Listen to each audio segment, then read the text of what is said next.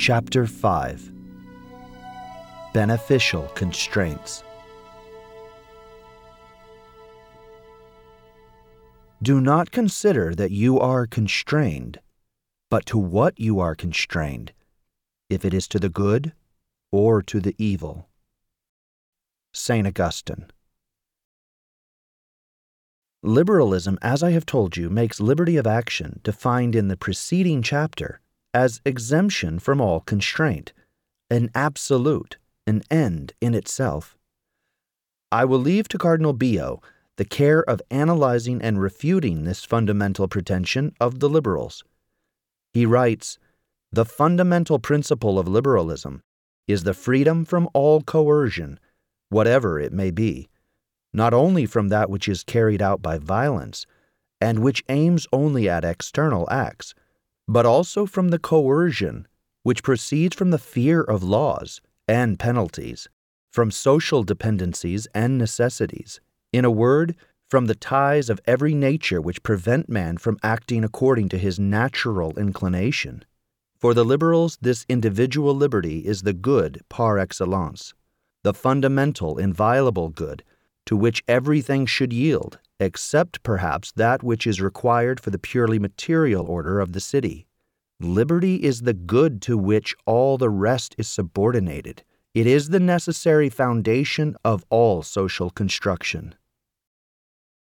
Now, Cardinal Beo always says, this principle of liberalism is absurd, against nature, and visionary. There you have the critical analysis that he develops. You will permit me to outline it by commenting on it. This principle is absurd. Incipit ab absurdo. It begins in absurdity by pretending that the principal good of man is the absence of every tie capable of hampering or restraining liberty. The principal good of man, indeed, should be considered as an end, that which is desired in itself. Now, liberty of action, is only a means. It is only a faculty that can permit man to acquire a good. It is therefore completely relative to the use that one makes of it. Good if it is for the good, bad if it is for evil. It is therefore not an end in and of itself. It is certainly not the principal good of man. According to the liberals, constraint would always be an evil, except to guarantee a certain public order. It is clear, on the contrary, that, to take an example, prison is a good for the evildoer, not only to guarantee public order, but for the punishment and amendment of the culprit.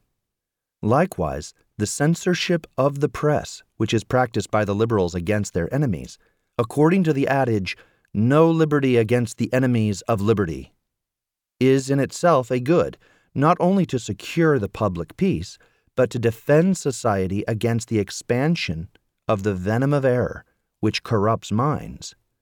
It must be affirmed, therefore, that constraint is not an evil in and of itself.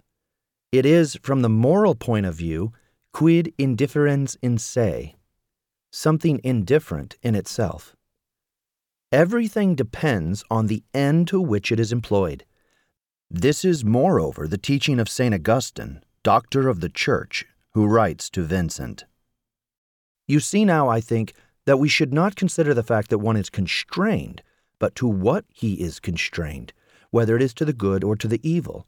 It is not that anyone can become good despite himself, but the fear of what he does not want to suffer puts an end to the obstinacy which was posing an obstacle and urges him on to study the truth that he did not know.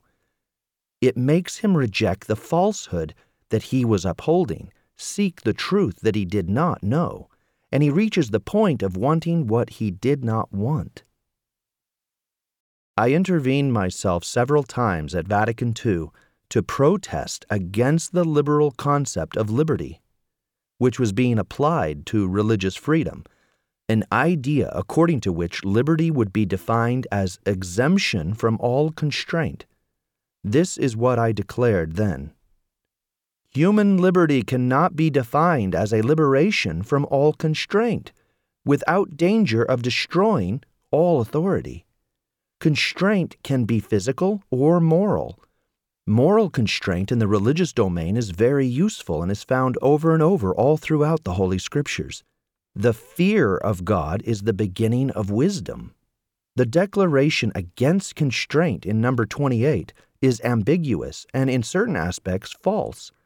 What would happen, indeed, to the paternal authority of the fathers of Christian families over their children, to the authority of the teachers in the Christian schools, to the authority of the church over apostates, heretics, and schismatics, to the authority of the heads of Catholic states over false religions, which bring with them immorality, rationalism, and the like?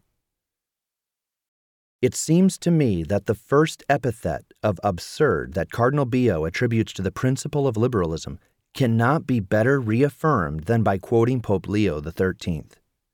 Nothing more absurd or more contrary to good sense could be said or imagined than this assertion: man, being free by nature, should be exempted from all law. We might as well say, I am free, therefore I must be left free. The underlying sophism is obvious if this is explained. I am free by nature, endowed with free will. Thus, I am also free from all law, from all constraint exerted by the threat of penalties. Unless it is claimed that the laws should be devoid of all sanction, that would be the death of the law. Man is not an angel. All men are not saints. I would like to make a remark here. Liberalism is a very serious error, of which I have related the historical origin above. There is a modern spirit which, without being candidly liberal, represents a tendency towards liberalism. It is found from the 16th century onward among the Catholic authors not suspected of sympathy with naturalism or Protestantism. Now there is no doubt that it is a mark of this modern spirit to ponder thus: I am free to the extent that there is no law that comes along to limit me.